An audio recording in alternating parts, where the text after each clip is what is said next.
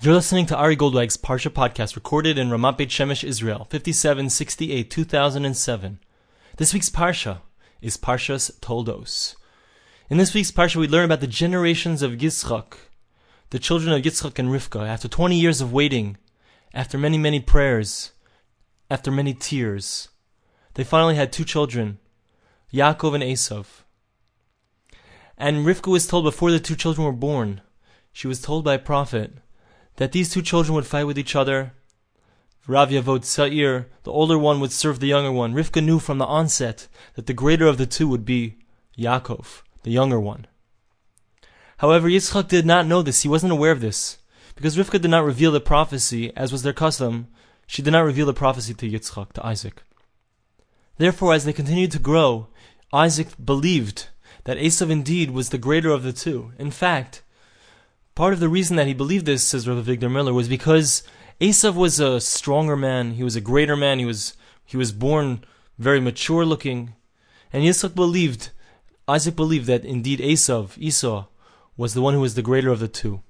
In fact, Rashi says on the verse, in chapter 25, verse 27, that as the children grew older, Esav was an ish yodei tzayid, a person who knew how to hunt. That's what it means literally. Rashi explains that actually what it means, another explanation is, that he knew how to hunt his father. In other words, he knew how to trick his father. Rashi says, Latzud v'laramot et aviv. He knew how to trick his father, befiv, with his mouth. V'shoalo, he would ask his father, how do I take off meiser, how do I take off the tithe on salt and on straw? So his father thought from these questions that indeed Esav was very careful in mitzvahs, in observing the commandments. And therefore, Isaac believed that Esau was indeed greater. As the story continues, we see more examples of the fact that Esau was not the greatest of people. His character was not the greatest caliber. In the next part of the story, we see that Esau comes in, and as Chazal tell us, our sages tell us that it was the day that Abraham died. And Isaac was cooking a bowl of lentil soup. Because when someone dies, heaven forbid, so they make food that's round, because the roundness of the food represents the cycle of life.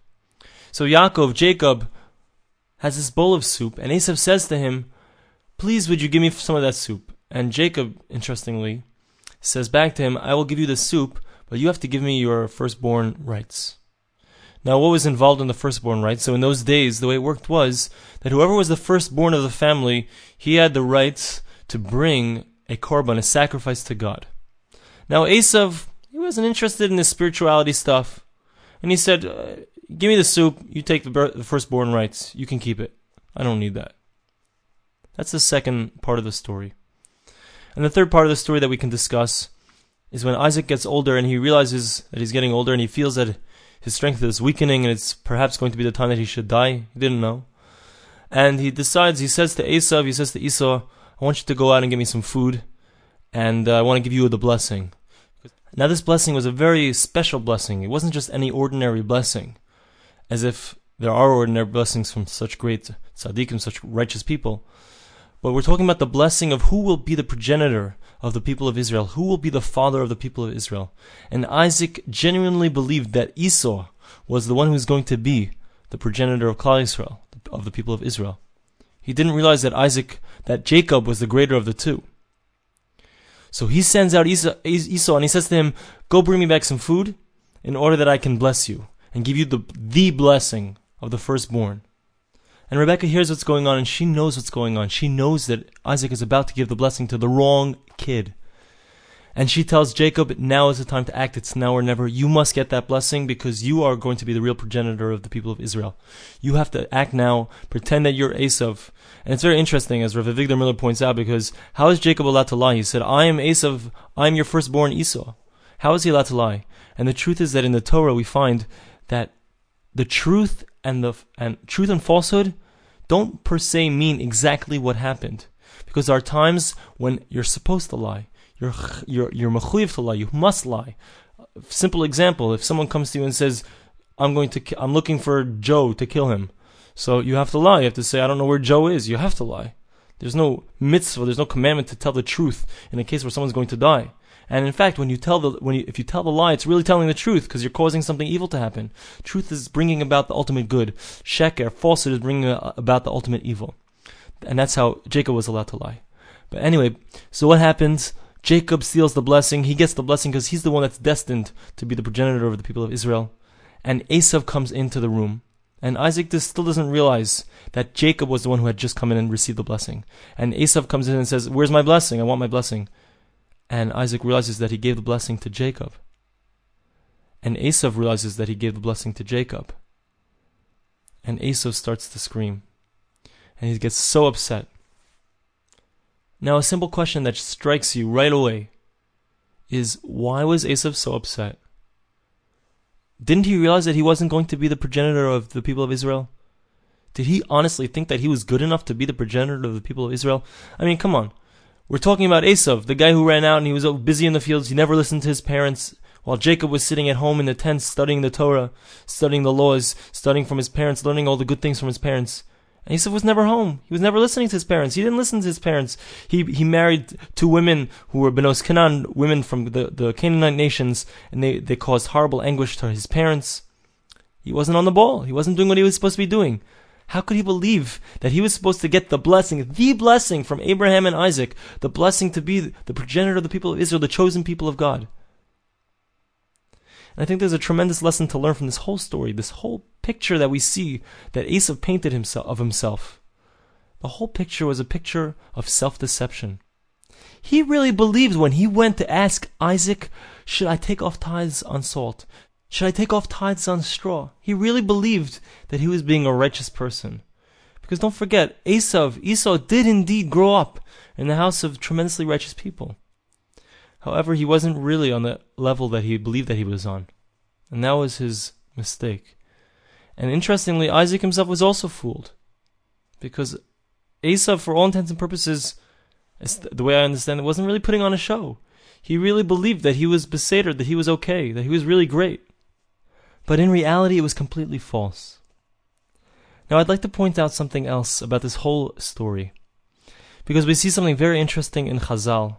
Our sages tell us that Esau, is considered a Yisrael Mumar. He's considered a Jew who left the path. Meaning that it was possible and Esau had the ability to take all of his koiches, all of his abilities, all of his talents, and use them for good. He chose with his own bechira chofshit, with his own free will, to go on his own path in life. And to ignore the words of his parents, and to ignore the advice of Yitzchak, his father, his great righteous father Isaac, and his great righteous mother Rebecca. And he chose to go on his own path and do his own thing. And that's where it led him.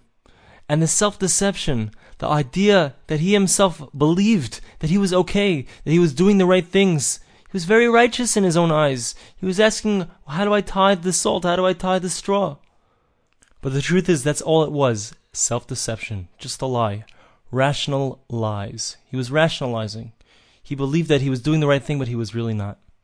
And that's why when we come to the end of the story, what happens, the verse says, Vayechar ad Yitzchak charada gedola ad ma'od.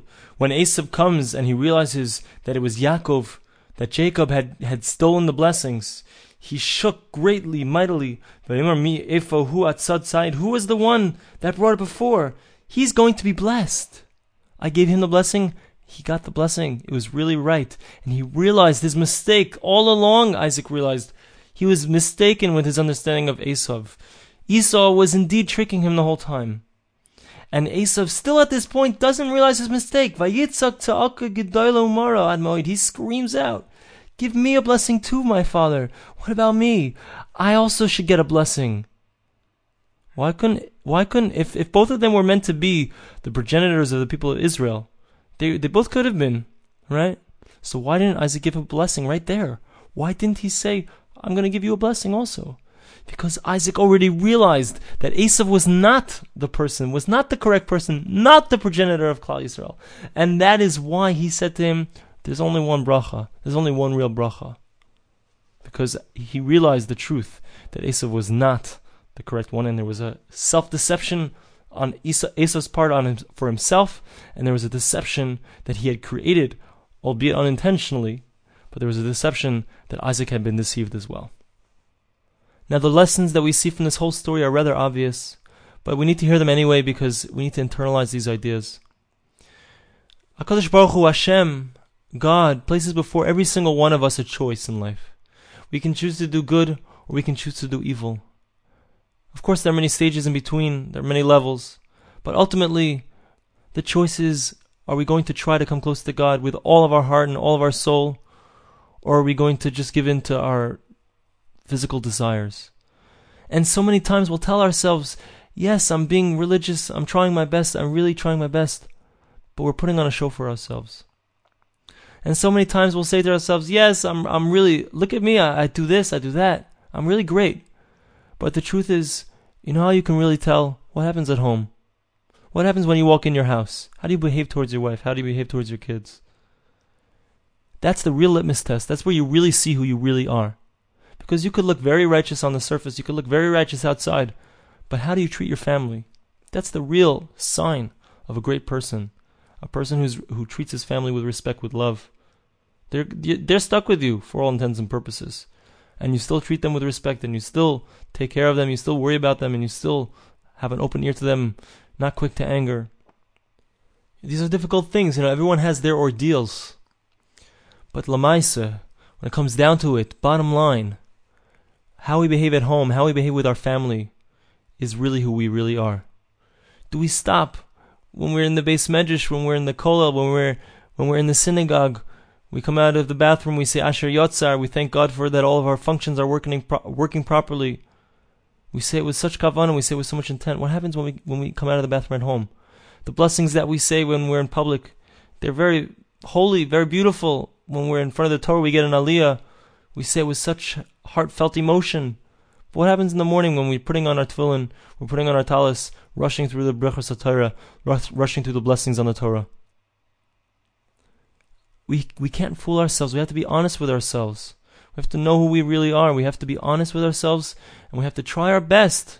And that's what Hashem wants. That's what God wants. He wants us to try our best to come close to Him. I want to share with you one last thought that somebody shared with me today in the name of Rav Shimshon David Pincus. A beautiful story with a beautiful message. And it really connects to what we were talking about just now. There's a story about a great Rav, a rabbi, who would go to America from Israel, and he would go to speak in a certain synagogue, and he would be very careful. As he was speaking, every time he said a name like Avraham, he would make sure to translate it into Abraham, and anytime he said anything in Hebrew, he would make sure that he would translate it, so it was very understandable to anybody who didn't understand Hebrew. And after the speech, so he came down from the podium, and someone came over to greet him and said, that was such a beautiful speech, it was so wonderful, and I saw how careful you were to translate every single Hebrew word. And the Rav said, thank you. The rabbi said, thank you so much. And the person who was listening said, there was just one word that you didn't translate, I didn't understand in the speech. And the rabbi said, oh, which word was that? He said, well, you kept saying HaKadosh Baruch Hu. What's HaKadosh Baruch Hu? HaKadosh Baruch Hu is God. If you don't translate the word God, and God's out of the picture, heaven forbid, if God's not part of the program, you missed the whole speech. You missed the whole deal.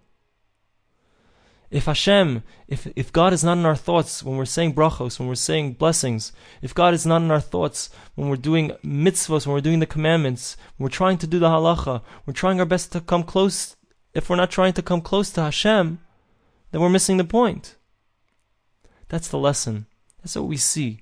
The main thing is to try our best to always come close to Hashem, and not to fool ourselves as Esau did, as Esau did.